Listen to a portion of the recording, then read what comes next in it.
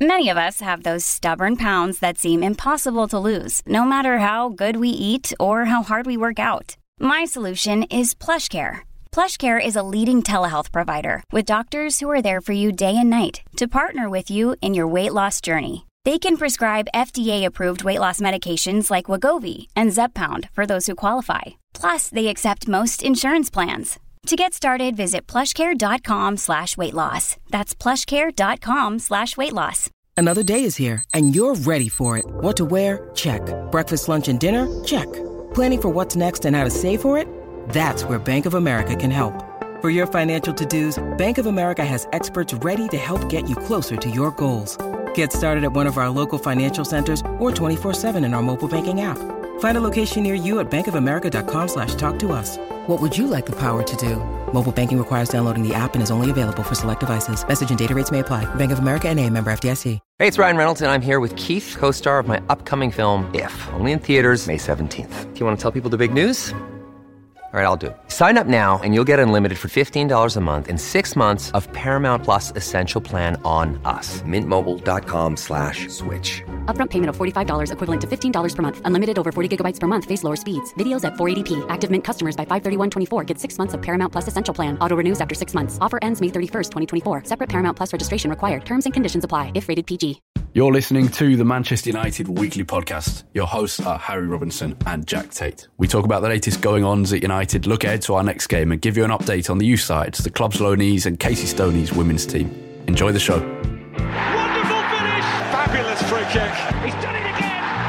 Welcome back to the Manchester United Weekly Podcast. Today we're throwing ourselves back to March the 7th, United's last league game, a 2-0 win against City, and then we're considering the way in which the Premier League has returned, how the FA Cup and Europa League should return, with United having a chance in both of those competitions, and perhaps more importantly, we're previewing Manchester United's first game in 3 months, a Premier League away match at Tottenham Hotspur on Friday evening. Jack, the only place to start, having said all of that, is with the absolute hero, the absolute boss man that is Marcus Rashford, who by the end of the year you would think could be the BBC Sports Personality of the Year, could have the keys to the city of Manchester, whatever he likes, because everything he's done. I mean, it's this weird sense. I have this weird sense of pride for Marcus Rashford, not being a member of his family, not even having grown up in Wythenshawe where he grew up. And yet I feel proud of everything he's done, and most people will know what he's done, but everything he's done over the last 3 months during the coronavirus pandemic has been incredible. You know, we just talked on the last episode about all the injustices that are facing the world, and especially, you know, someone like Marcus Rashford, a black boy growing up in a pretty, you know, poor neighbourhood in Greater Manchester, and now he's not only has sort of made it to where he is today, but now the sort of philanthropic work that he's doing, the way he's giving back, and not just giving back, throwing money at things and hoping that something sticks, actually, you know, taking action and really doing things himself to try and improve other people's lives around him. It's really inspiring to watch.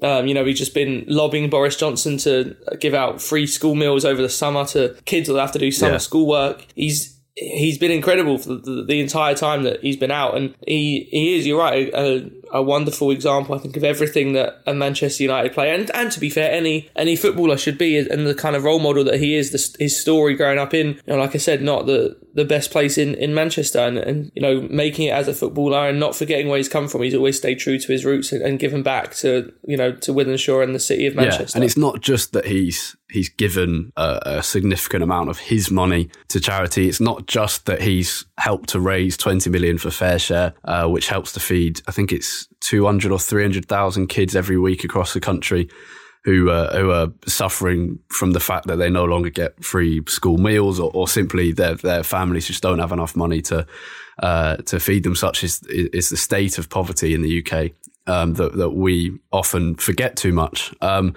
But it's the manner in which he's done it as well. He's done it without. It's a strange thing to say, but the reason he's been able to perhaps get more support than others is because he's done it without making anyone feel bad. He's done it without attacking any people in particular. He's done it by kind of bringing all of these communities together, and that's quite a skill to have for a 21, 22-year-old kid.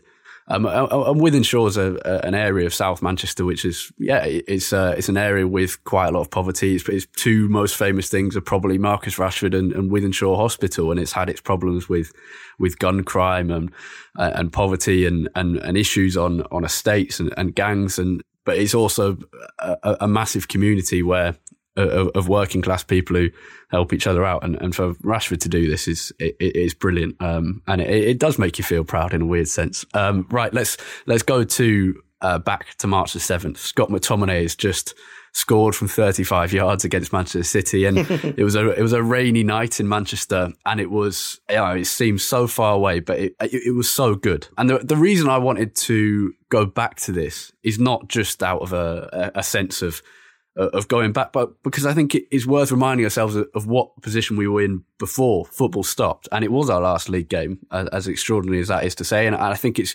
good to look back at it, appreciate how good it was, and also some of the tactical points from it. The fact that Luke Shaw and Williams started in that kind of left back pivoty thing, which was a bit strange. And that was one of these Ole Gunnar Solskjaer kind of not massive, but quite important small tactical innovations that have brought United quite a lot of success this season. We never quite got the chance to do a full review of that City game, and it's important, I think, that we do give it the time that it deserves now, because it was a truly memorable occasion at Old Trafford, one of the best that we've seen in a long, long time. The Manchester derby for the last sort of 3 years or so has strangely been dominated by the away teams. We've done very well at the Etihad, have scored quite a few good victories there, but we've been pretty comfortably beaten at Old Trafford in pretty much every game since Pep Guardiola has taken charge at the Etihad. So it was nice to finally get one over them in front of our own fans at Old Trafford. And you're right, Solskjaer's tactical changes, for the whole season, really have been slightly better, and especially since Christmas, and then even more so just in general against Pep Guardiola. He seems to have Pep's number at the moment. He's now, I think, alongside Mourinho, the only manager to have beaten Pep 3 times in a season, after doing the double in the league and then also beating him in the second leg of the Carabao Cup semi-final. That's no small achievement, and it's testament to, I think, Solskjaer's growth as a manager. It's always a difficult one to judge with Solskjaer, because he still hasn't been in the job for that long, but it's positive signs, at least, that there does seem to be a lot of growth from him. And exactly the same way that we expect, growth from our players, from our signings, we should also be expecting growth from our managers, and especially one like Solskjaer, who's still relatively inexperienced. And I think we are starting to see that, which is at least a positive, even if he doesn't get everything right all the time. Yeah, and there's been plenty during the break of people kind of doing kind of an evaluation of Ole Gunnar Solskjaer, and I think the conclusion will change over the next few weeks, depending on whether we finish 4th, 5th or 6th, depending on whether we qualify for the Champions League. We're not sure what's going to happen with City yet. We'll know in the next few days or at least in the next couple of weeks, I think, about their European ban, which would change whether United, if they finish 5th, go into the Champions League or Europa League. But I think we've seen growth from Solskjaer, and I think someone like Aaron Wan-Bissaka, who was brilliant in that City game and shut down Sterling, Scott McTominay obviously scored in that. And Fred had a great game against City as well, and those 3 players that kind of sum up Solskjaer's qualities in the way that he has led to improvements in specific players. I think we should talk about the present now. The Premier League is returning, and it was, I think, if I cast my mind back 2 or 3 weeks, I think this was much more of a debate than it is now. And in a way that's strange, because although the number of deaths in the UK has gone down in the last couple of weeks, even a week ago it hadn't dropped that much, the death toll and the number of people and the number of families being bereaved by the coronavirus, and yet football was coming back. I think now the general consensus is that, and this is either because everyone's kind of just thought, well, it's happening, so we'll accept it, or it's because people want to cast their minds elsewhere. But now I think the general consensus is, well, it's come back, and that's probably the right decision. Yeah, I mean, without wanting to make this into a sort of Daily Mail or The Guardian podcast on the UK's coronavirus policy, but I think, it's been a bit of a mess, to be honest with you, the whole thing. I was very surprised when it was announced the Premier League would come back. I think it was probably, for me, a couple of weeks too early. Just the optics of, being able to to put all the resources and the money and all the testing infrastructure into the Premier League coming back, which really started in earnest sort of the last week of May, when, as you said, there were still sort of 300-400 deaths every single day in the UK at that point, and we still didn't have enough tests for people. And so the optics of then allowing the Premier League to conduct thousands of tests, 3 times a week is not the best. But I mean, from a selfish point of view, I'm very happy that the Premier League has come back, because it's going to make my summer a lot more enjoyable. It's going to make all of us, our esteem, just that give us that boost that will be nice. But yeah, I am quite surprised that it came back quite so quickly. You look at other countries that have managed to bring back football, especially Germany, sort of being the main one in Europe, and they handled the crisis so much better with very, very few deaths and very few cases. So I mean, I worry slightly that this may not help, but it looks like they have put a lot of thought into how everything's being done. There's been a lot of precautions taken so far, so just fingers crossed everything kind of works out as we hope. Yeah, I think if you want some more detail on the not the moral implications of bringing the Premier League back, which I certainly 2 or 3 weeks ago, I did have some concerns, and I'll talk about them in a second. But if you want some more detail in terms of the science behind Project Restart, as it's been called, there's a good podcast called Football Today, which spoke to someone who has far better scientific knowledge than we do about the actual science behind this, and the likelihood of players spreading the coronavirus, the testing that's required. And the key point is that the UK's test and trace system has been so shambolic that it really can't be compared to Germany. And that's where the big problem lies. And I mean, we saw a Norwich player having played a friendly against Spurs test positive for coronavirus. United play Spurs on Friday, and there seems to be no suggestion that that one Norwich player having been tested positive, having come into contact with the Tottenham players, will have any effect on the Premier League schedule. And it seems a bit strange, but ultimately money is king in this situation. I think it's probably best to move past the moral considerations that I did have, because the one thing I did think was that people came out, and N'Golo Kante, for example, was training by himself at Chelsea. His brother died last year of a heart problem, I think it was, and he clearly didn't want to take a risk. Troy Deeney was saying he's got a young kid at home with breathing problems. He didn't want to, and all of these were obviously individual cases. And I thought, I understand why people say, oh, well, they're players, they should get back on with their jobs. But the reality is that these were individual cases. I think the response to them made me frustrated. But I think in general, bringing football back had to be done at some point, because like any other industry, there are serious consequences. There's people's jobs on the line that aren't footballers because of the stopping of football, and it needed to come back to support that industry. Yeah, I mean, it's certainly worth thinking about the implications that this will have on sort of wider people than just Premier League players. Like you said, all of the staff involved who are waiting to get back to their jobs, all of the people who this will help support them in their jobs. It looks like pubs may reopen soon, which, although I'm again not particularly happy about the prospect of that when it's still quite a big risk in the UK, it will at least, help a lot of people in getting back to work and financially helping them get back on their feet. Yeah. So, the implications of this are far wider reaching.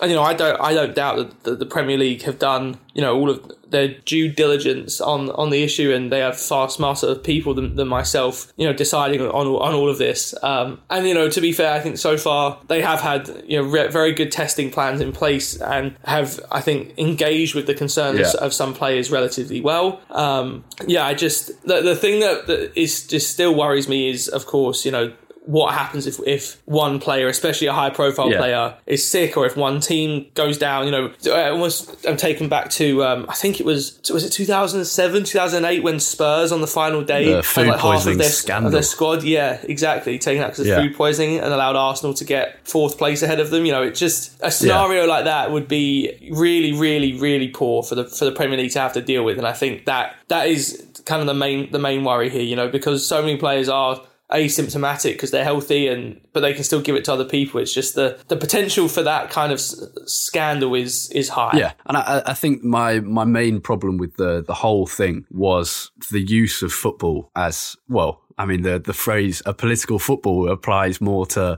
to other things normally, but football was being used as a kind of a political weapon in the same way that I think pubs are, is that bringing football back, an easy way to get the public on side, bringing pubs back, an easy way to get the public on side. But there are lots of other things lots of other industries as well, the important thing, that won't be brought back because the balance between the risk, of spreading coronavirus and the benefits of bringing it back to the public are different.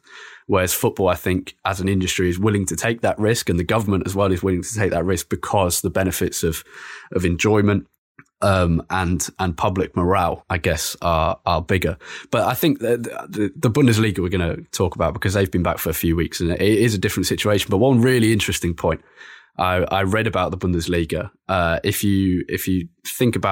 you can remember Joshua Kimmich's goal in Der Klassiker between Bayern Munich and Dortmund, which was one of, I think it was the second or third game back for those two sides. A wonderful goal, but a writer called Joshua Robinson for the Wall Street Journal looked into it, and a really interesting point emerged. And because players have had to be training by themselves, because they've been isolating, and what can you train by yourself? You can't do tactics, you can't do passing. You can do individual training, which is generally unopposed dribbling, which has few benefits. Fitness, or shooting into an empty net. And then as things progress, to be fair, into a net with a socially distanced goalkeeper, if you like. And he looked into this and discovered that because these players have had the chance to practice shooting, which is something that elite footballers don't really get the chance to do, so that the conversion rate in the Bundesliga has gone up. So the percentage of shots that turn into goals. So for Bayern, it's gone up by a significant amount. Dortmund's too. And actually 5 of the top 6 teams are now finishing more chances than they were before the break. And that's kind of one of these changes in football that is weird to consider. And it is true, elite footballers have never really had the chance to practice shooting since they turned 16 or 17, because training, because there's so many games, is normally a mixture of recovery, some small tactical points going into a big game, not necessarily improving on your shooting, on your dribbling, on your passing, like a specific or underused part of the game. And that's a shame, maybe, which this shows. Imagine how good some players could be if they had the opportunity, as they have done now, to work on their shooting. So we'll see if it has the same effect in the Premier League. Maybe we'll see it from Martial, Rashford, but probably the bigger effect will be on the players who aren't normally practicing their shooting, the midfielders like Kimmich, or in United's case like Fred or McTominay. I wonder if it might help someone like Dan James as well. I spoke on the last episode that I think he might be someone to watch out for coming out of this break. And he's exactly that kind of person. He needed time to be able to work on sort of the technical aspects of his game, which, as crazy as it sounds, you're right. Players don't actually get that much time to practice normally. And it seems silly because it seems like such a foundational thing. But it's that, think about yourself in your own training sessions. Any of you have played kind of like amateur football, it's true. In training sessions, how often do you really practice your own technical things? It's more group work or tactical stuff that you train. And the other thing that I wonder, and I noticed this in the very brief highlights of the 2 friendlies that we played against West Brom, mostly in the case of Marcus Rashford, was I wonder if players will be able to come back using sort of a few more skills and tricks as well, because there's another thing that you can kind of do on your own, and it's the kind of thing that players, when the little boy in them comes out, still want to try and show off in their back garden and skill up the garden pot that they would have put down as the defender or something. And I noticed in the highlights of the friendly against West Brom, Marcus Rashford had 3 or 4 different occasions where he's pulling out different tricks. I mean, he already... A couple of roulettes here. Yeah, I think there was a McGeady spin in there as well. And he already uses them quite a lot. He uses the flip-flap quite a lot. But I wonder if we'll see a few more players being able to kind of pull some of those out of the bag now they've had a bit more time to practice. Yeah. It's an interesting thing. And I think we will be looking for differences in football. And I think a lot of the focus will be on fitness, on how Solskjaer sets his United side up with Pogba and Bruno Fernandes, and the speed of the game. But I think actually these tiny little things, which you'd never normally think about, might be quite interesting. So we will be looking out to see if Dan James's shooting is better, and then I'm sure someone with access to all the statistics will write an article on it or something. Yeah, I've got to say, actually, there's one thing that's good about sports coverage in the US generally. There seems to be a lot more acceptance of using analytics data over here, which is nice. And I think that, like that article in the Wall Street Journal, it's nice to kind of see those sort of stats used, because it's undoubtedly what football teams are using. We just don't really see it very much in the mass media in the UK. So I think it'd be good if we could normalise some more use of those kind of stats, places like StatBomb and stuff like that. Yeah. I think the difference in, this is not a United point, but more of a football media point. I think the difference in the two countries is getting slimmer, but I think the problem that the UK has with football stats is, to a lot of us, well, what happens is the people that do focus on these stats, the majority of them, the very good ones obviously do it very well, but I think the majority of them just put the numbers out sometimes, and you get a lot of these Twitter accounts who have access to Opta or Yscout or something, and they'll put out a tweet saying these were the numbers, and you think, well, okay, but I could work out what that means if I really wanted to, but why don't you tell me? And I think the difference is, on the few occasions I have read stuff from the US, either on soccer or on their own sports, it's looking at the numbers and then telling the readers what that means. And I don't think we get enough of that. And maybe that will start to change. But that's kind of what you want, because if someone's just spouting numbers at you, you're thinking, well, I don't really care. Just to tell me the message. And this was why that Wall Street Journal piece was good, because it was shooting's improved because people have had a chance to work on it. Now that, to me, maybe it'll be boring to people listening to this, but to me that was really interesting. That's fascinating. Yeah, it's one of those. I think another thing with the differences in the way that media writes about this too is that in Britain we have, and I think partly probably comes down to the fact that most people in Britain have played or supported a team before, kind of for their whole lives, is that we have a much more like romantic view of football as well, and that it's all down to the emotional connection and how much pride you have in wearing the shirt and stuff like that. And I think I just think in the US there isn't that kind of football culture that has been built up yet, and so I think there is a bit more of like a step back, kind of more objective, almost more like clinical approach to it, whereas we are definitely more sort of romanticists when it comes to the way that we view the game. Yeah. Also, there might be something in the fact that college football, as in American football, and college sport is so big that because Americans have the chance to kind of have two teams, there's kind of that separation between the elite professional level and the elite college level, which maybe gives more of an opportunity to have kind of different analysis at different level, whereas football naturally is very hierarchical, and there is the elite and this is the way it's covered, and there is the smaller teams and that's the way it's covered. Anyway, in terms of how, if you've watched the Bundesliga, I've enjoyed it quite a lot. La Liga came back last week as well. I think it's been nice to have football again. There's no doubt about that. The question I want to ask is fan noise plugged into stadiums, yes or no? You know what? I was very, very against this when I first heard that the Bundesliga were considering bringing it back. I think there's such a stigma around it, especially when there are normally fans in the stadium. We hear teams like Arsenal occasionally pump in like fan noise into the Emirates to increase the atmosphere, and you just think, that's the stupidest thing I've ever heard. So I really wasn't very optimistic about it at all. But actually, having watched the games on TV, it's actually worked really, really well. I think it's been a great addition. So I remember watching. There are two games stick out in my mind before football was shut down. One was England playing against Croatia immediately, their first game after the World Cup in 2018. And then also our game against LASK, our final game before the season was stopped. And both games were behind closed doors. In the Croatia game's case, because of racist abuse from Croatia fans and being handed a FIFA ban, and then against LASK because of coronavirus precautions. And both were... Don't get me wrong, it's still football, it's still great to watch, but it felt very eerie watching it. It felt just bizarre to be watching almost like what felt almost like a Sunday league game, but with elite level footballers. But then watching the Bundesliga games, it's felt, don't get me wrong, it still feels a little bit weird, when they cut to the shot of a manager on the sideline and they're wearing a mask, or you get a shot of the stadium and there's no one there. But the crowd noise does just make it feel a little bit more normal. And I think the way they've done it in the Bundesliga, where I guess there's obviously someone controlling it with different options, different sounds they could play. There's people clapping when someone hits a good pass. There's people cheering when there's a goal. There's people, moaning when someone makes mistakes, things like that. It actually works really, really well. I'm imagining someone sat like in a room in the downstairs area of a stadium with kind of like a soundboard in front of him. Yeah, watching exactly. The thing. Just I imagine it must be something like that, unless it's automated on, because obviously FIFA and Pro Evo managed to adjust sound noises to what goes on, so maybe it's automated, but I imagine it's someone doing it to make sure it's a bit more natural. I was the same as you. When it was first mentioned, I thought, no, absolutely no chances. This is an affront to fan culture, to football culture, and everything about it. And there is a little bit of me that feels that still, but I think it works well. I think there was also a debate whether you just have it on TV or if you have it in the stands as well.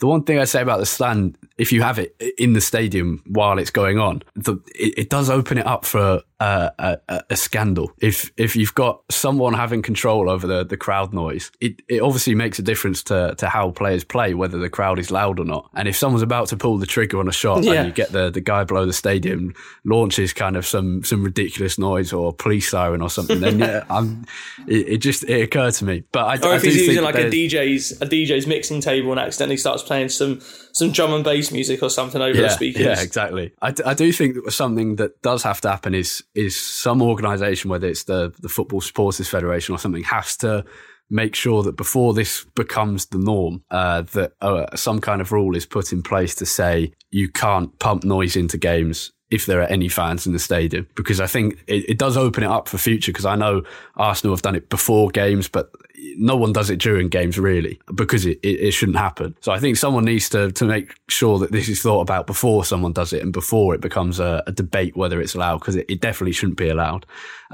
Right, Spurs on Friday night, 8:15 kickoff in an empty Tottenham Hotspur Stadium, the first time we've played there. I've been there. I went for a pre-season game to see what it was like. It's a pretty impressive stadium, especially their single tier, the largest single tier stand in Europe. It does look pretty good, and it all seems to be basically perfectly designed.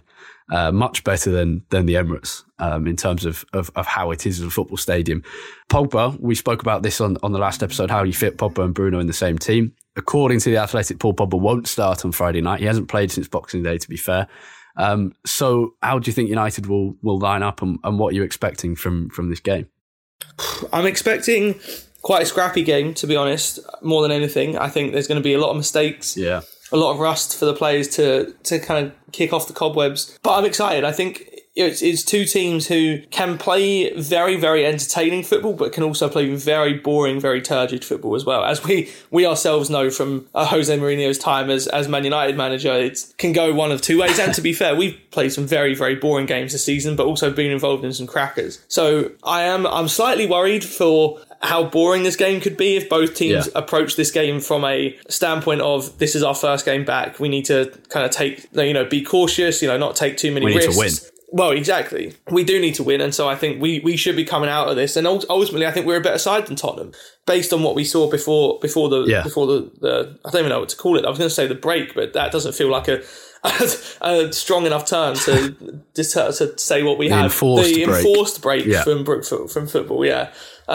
Before the enforced break from football, we are a better side than Tottenham, and I think we should be going all out to try and win this game. In terms of how we set up, it looks from reports like Paul Pogba won't start, and I think it's worth bearing in mind he hasn't played since against Watford on Boxing Day, I think. So it's been a long time, so it doesn't really surprise me. So I'd expect in midfield Fred, McTominay, Bruno Fernandes, with Rashford and Martial, and then that's sort of the only major selection headache I would think for Solskjaer, who's that third forward that you put in there. Do you play Juan Mata coming off the right? Do you play Jesse Lingard? Do you play Dan James? I don't really know how Tottenham are going to set up in this. It wouldn't surprise me if they sit quite deep, in which case maybe Juan Mata would be a better option.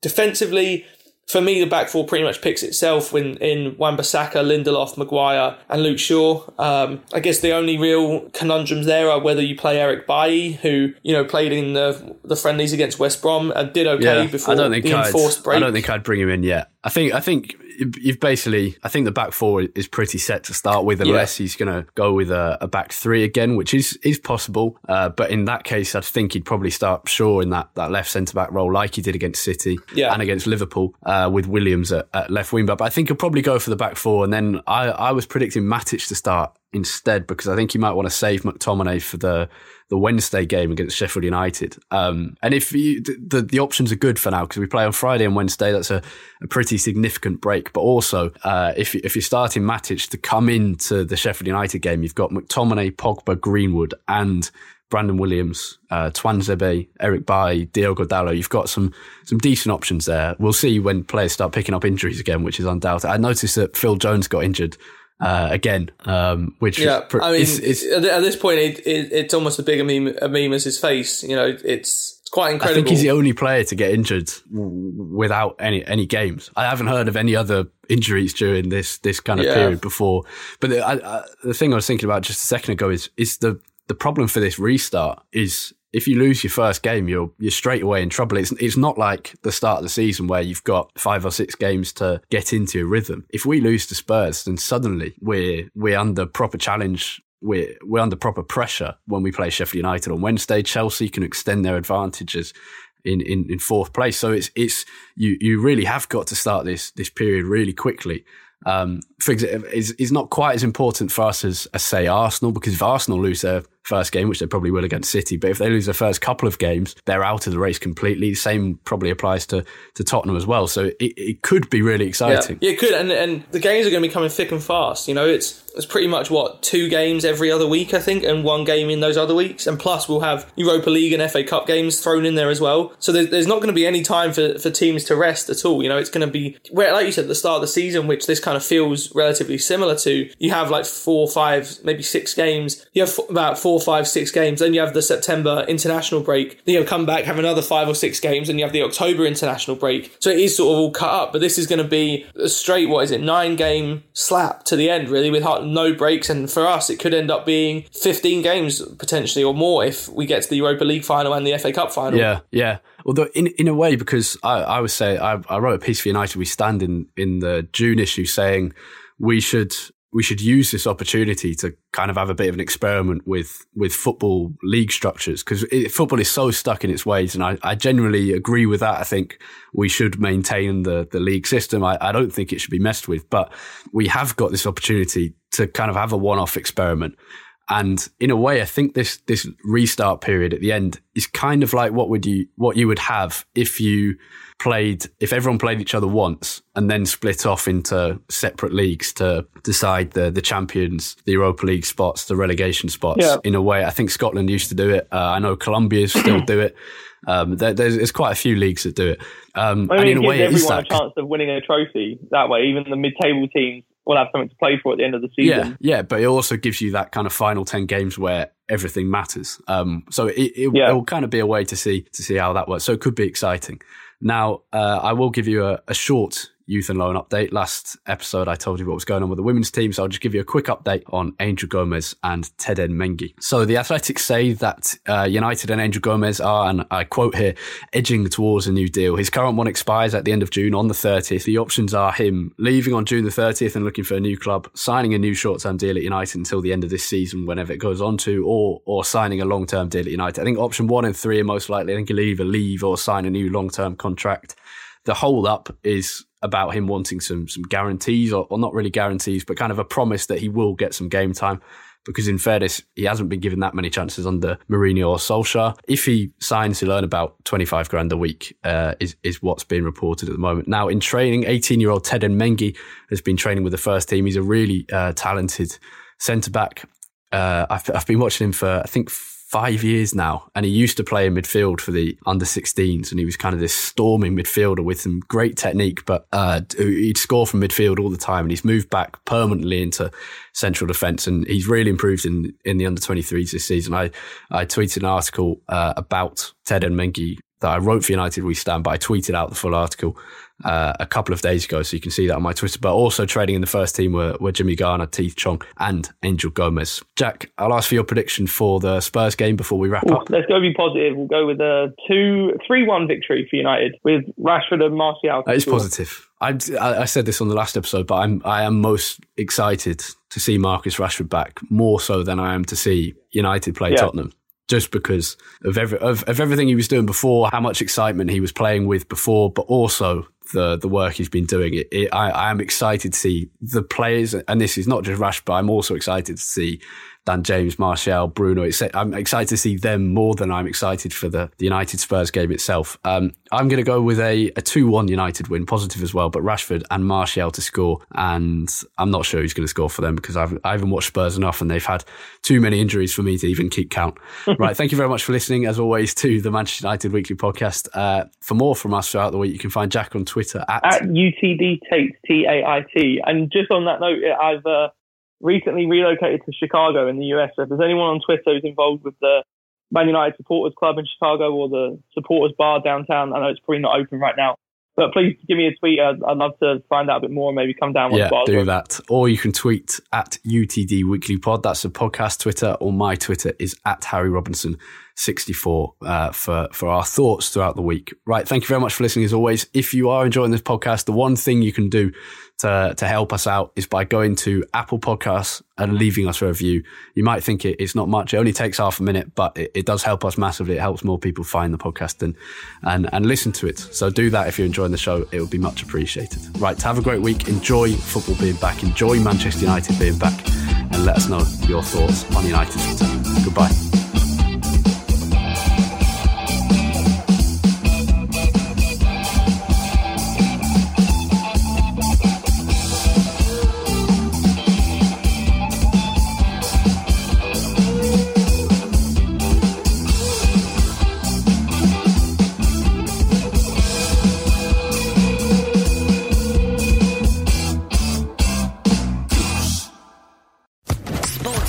Podcast Network.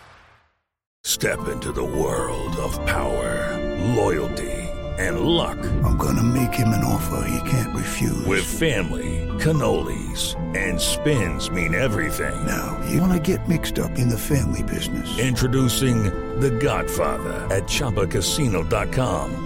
Test your luck in the shadowy world of The Godfather slot. Someday, I will call upon you to do a service for me. Play The Godfather, now at ChumbaCasino.com. Welcome to the family. No purchase necessary. VGW Group. Void where prohibited by law. 18+. Terms and conditions apply.